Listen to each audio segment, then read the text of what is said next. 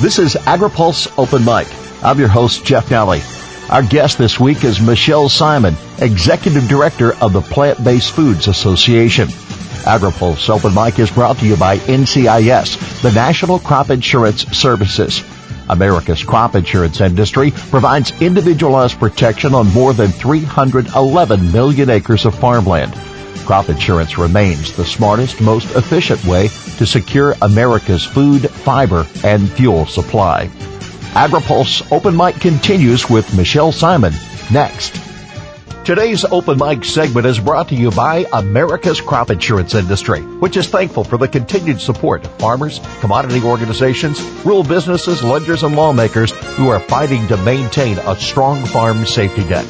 America's crop insurance industry, providing individualized protection on more than 311 million acres of farmland. Crop insurance remains the smartest, most efficient way to secure America's food, fiber, and fuel supply. This is AgriPulse Open Mic. Consumer demand for plant-based foods continues to grow at an astronomical clip. Michelle Simon, Executive Director of the Plant-Based Foods Association, says 2 years ago the sector grew by 8%. Simon says Nielsen data shows sales grew by a whopping 20% last year. That just really speaks to the consumer demand and also the innovation that we're seeing in the market that's really driving that growth. When we're talking about dollar value, especially of the foods that you're concentrating on, how has the dollar value grown? Well, that's actually what we looked at specifically, knowing that that's what's important. And, there are categories within that in particular that are driving growth. And to be fair, a lot of these categories are relatively new. So, of course, growth can often be explained by just a category having started from a small place and now has a lot of room to grow. But even a category like the plant-based milk category, for example, which has been around now for decades, is showing higher growth this past year than it did the year before. So last year's growth was at 3%, which we thought, okay, it's a mature category. But this year we found it's growing at 9%.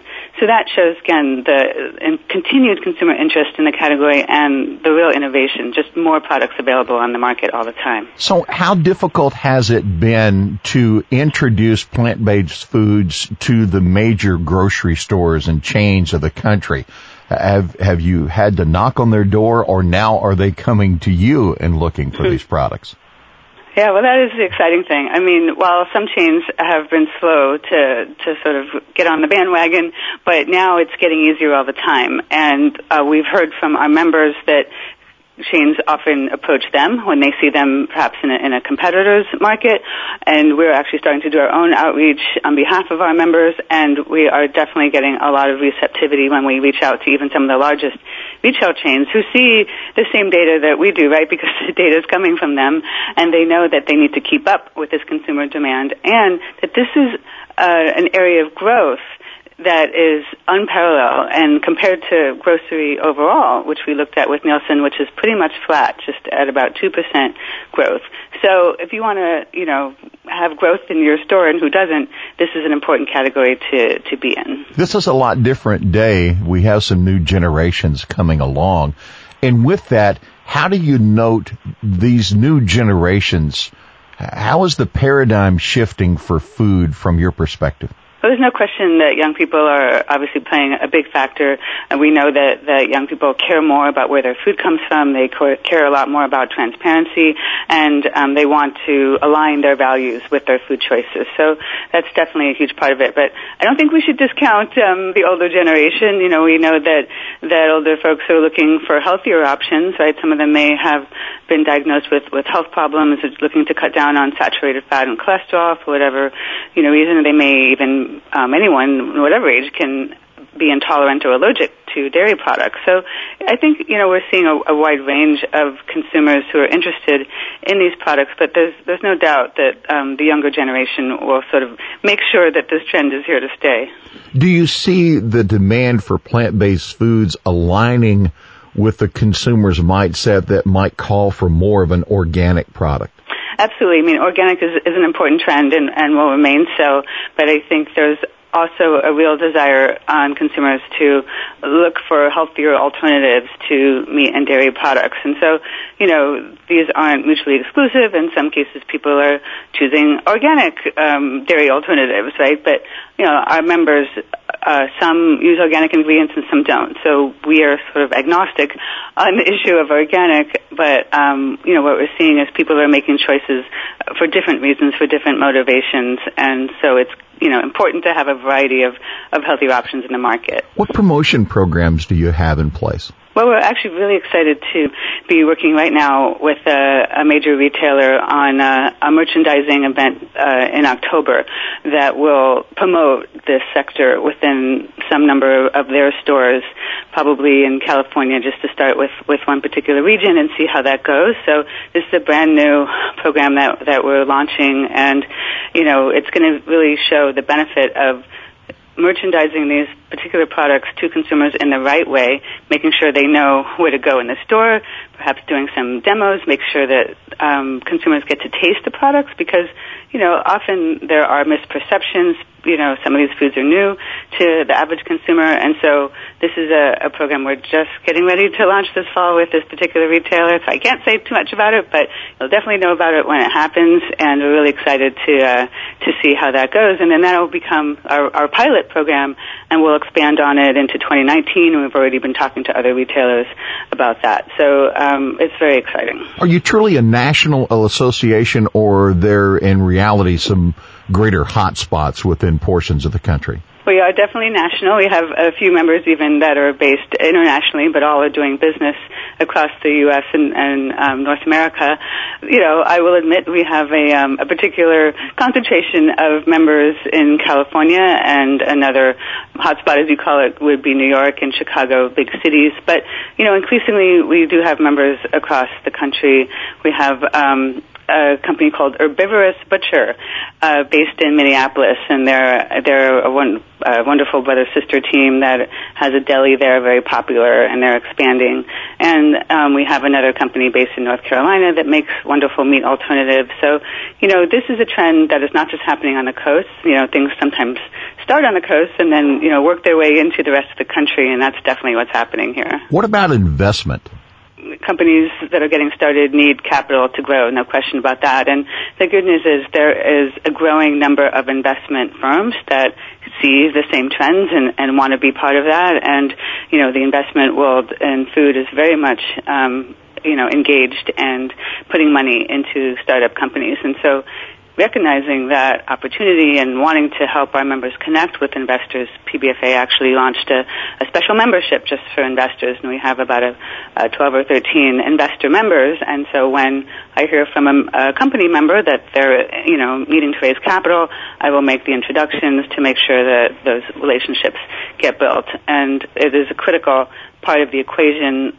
As you know, food is very competitive, and to get real leverage in the marketplace, to be able to, meet the growing demand, companies do need to be well capitalized.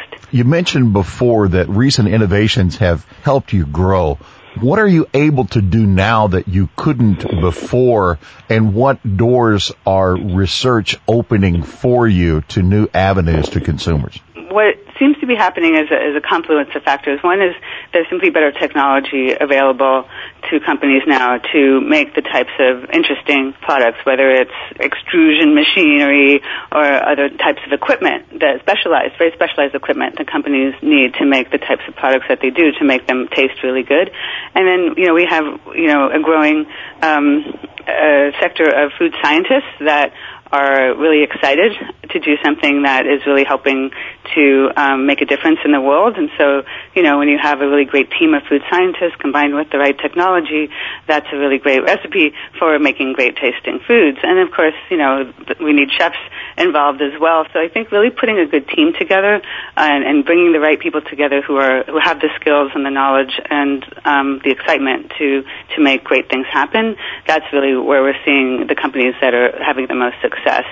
And, I think also the ingredient supply, so working with ingredient suppliers that can really provide the right types of ingredients that these companies need to, for their formulations is obviously a big factor as well. So last year, a tremendous debate in the Congress over the disclosure of perhaps ingredients that came from crops that were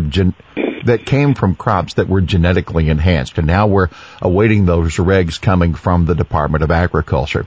It seems labeling is an issue now that particularly has you perhaps crossways with the dairy industry and also with the meat industry on how plant-based foods might be labeled. The FDA would suggest that the definition of milk is from a lactating animal. However, almond milk and soy milk have been sold for some time.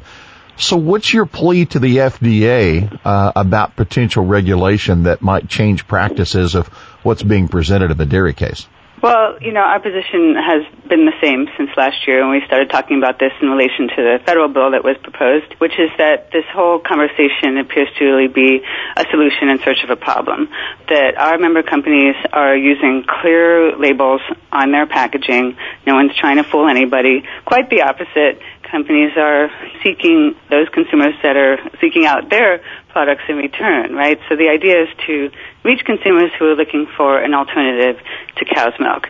Are they using the word milk? Yes, because that's a word that the consumer understands, and with proper qualifiers like almond or soy, with clear labeling like dairy-free, there's really no problem. And that's why the FDA hasn't acted for all these decades that they've been asked to, because they have other priorities. Now it seems that has shifted, and our position is we will work with FDA just like we have been to accommodate any kind of reasonable request that they have on how we can do a better job of helping our members with how to label their foods, short of making them not use words that they are already using and aren't posing a problem in the marketplace. So let's create a definition. What is milk? What should we call milk based on the patterns of today? Well, the way our members like to think about it is that milk is something that provides the consumer a certain texture, mouthfeel. It has a certain functionality that they might use for different purposes throughout their day, whether it's in their morning cereal or their smoothie or their coffee. It's really something that has form and function and taste and flavor. It's not something that comes from any particular animal. It's not something that even comes from any particular nut. It's really just something that is available in a variety of ways, depending on, what that consumer's interest and flavor preferences are. And that's why we think there's room in the marketplace for everyone. And that seems to be what the consumer has said as well, because our data shows that some 40% of consumers actually consume both milk from a cow and milk from a nut or some other plant-based ingredient. So we just think that there's room for everyone. And, we don't own the English language any more than the dairy industry does. And as long as the words are properly qualified and explain to the consumer what's going on, which they are, we don't really see a problem. I'm amazed every year at the new words that become a part of the English language. So this is a hypothetical, if you will, but what if your insistence to hold milk as a part of the label of your product is denying you the opportunity to come up with another name that might be more descriptive or even marketable? Well, we have a situation where words like soy milk and almond milk have been on the market for decades. And so that we've sort of grown up a whole generation of consumers with the understanding of what soy milk and almond milk and now cashew milk and all the rest are. And so to change that situation would actually potentially cause more confusion in the market than is necessary. And even the commissioner admitted that we have essentially a de facto situation in law where these terms are acceptable. So again, we think, why fix what's not broken? And, we at PBFA, in fact, have even formed a committee to help guide our members with how to take a more consistent approach to labeling, recognizing that there aren't really many rules of the road, and FDA has sort of left this area alone for some time. And so, we stepped in, did the right thing, and said, okay, here's what we think is the right approach to labeling on a voluntary basis to provide our members some guidance, to make sure that there's no confusion, that everything is being handled in a consistent way to create some understanding in the marketplace. So we feel like we're at least a year ahead of FDA on this. It took us the past year to do that, and we've offered that up to FDA as a potential solution. And again, we're willing to work with anyone, talk to anyone, how to come to a peaceful resolution that everyone can live with. Okay, so out of the skillet now and into the fire, you also have now plant-based meats, and some suggest that because it came from a plant, it shouldn't be called meat. What's your side? Well, it's really the same conversation, just with the different product lines. And so, and just like with milk, if you look up meat in a dictionary, it doesn't say it has to come from an animal. So meat can mean a lot of different things. There's meat of the matter, there's coconut meat, right? And so we have members who feel very strongly that they are making meat, it just happens to come from plants.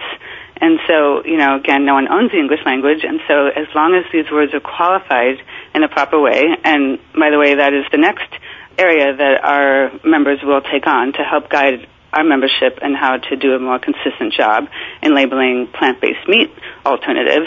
And so talk to me in about a year and we'll, I'll share that result with you.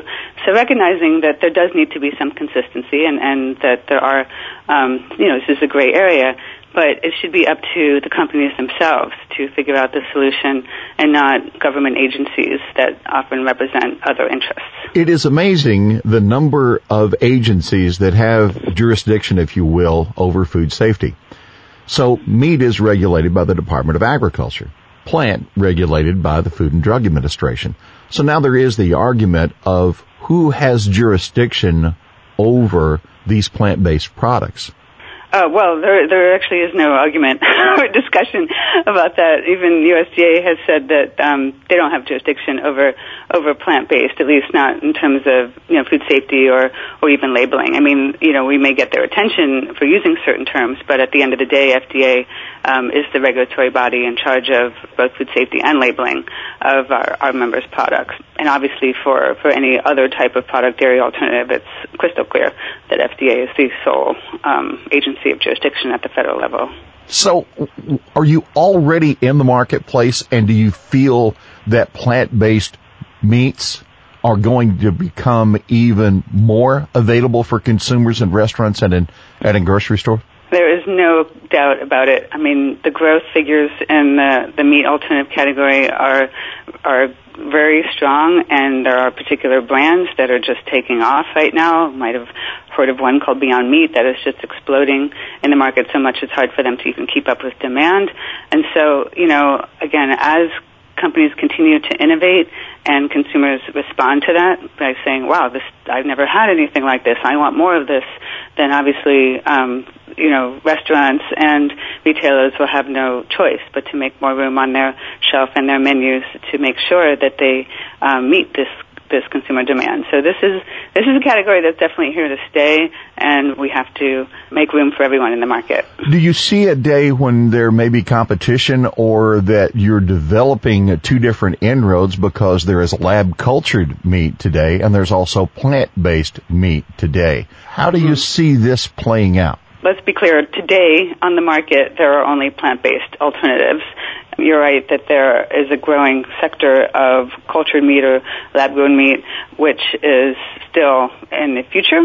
So this is something that's still to be worked out scientifically, and there's a lot of even other sorts of hurdles that industry has to get through. So it's not something that PBFA really gets involved with or worries too much about. We try to make sure that people understand that is a very different category of food than what our members make. Our members are using, agricultural inputs, plant-based ingredients that everybody's heard of and understands and are currently in the market. So we want to just focus on what our members are doing and to help them grow.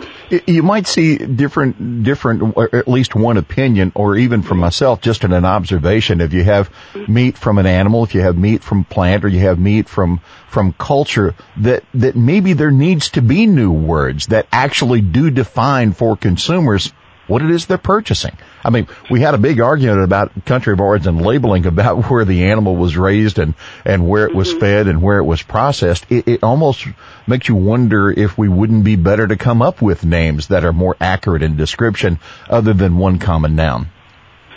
Well, I think our members would say that we have words already in the English language that people understand, and if a company is making a product that is similar in form and in purpose and even in taste and mouthfeel and so forth, why should they have to come up with another word? If a consumer understands what milk is based on, this is what I pour in my cereal, or if a consumer understands what a burger is by, slapping a in a bun and frying it up on the grill, I mean, then why shouldn't those companies be able to use those words that consumers understand? Again, properly qualified and, clearly labeled, because that's, the type of consumer they're looking for, who wants that kind of alternative. We don't need to make up new words. We just need to use the words in the proper context.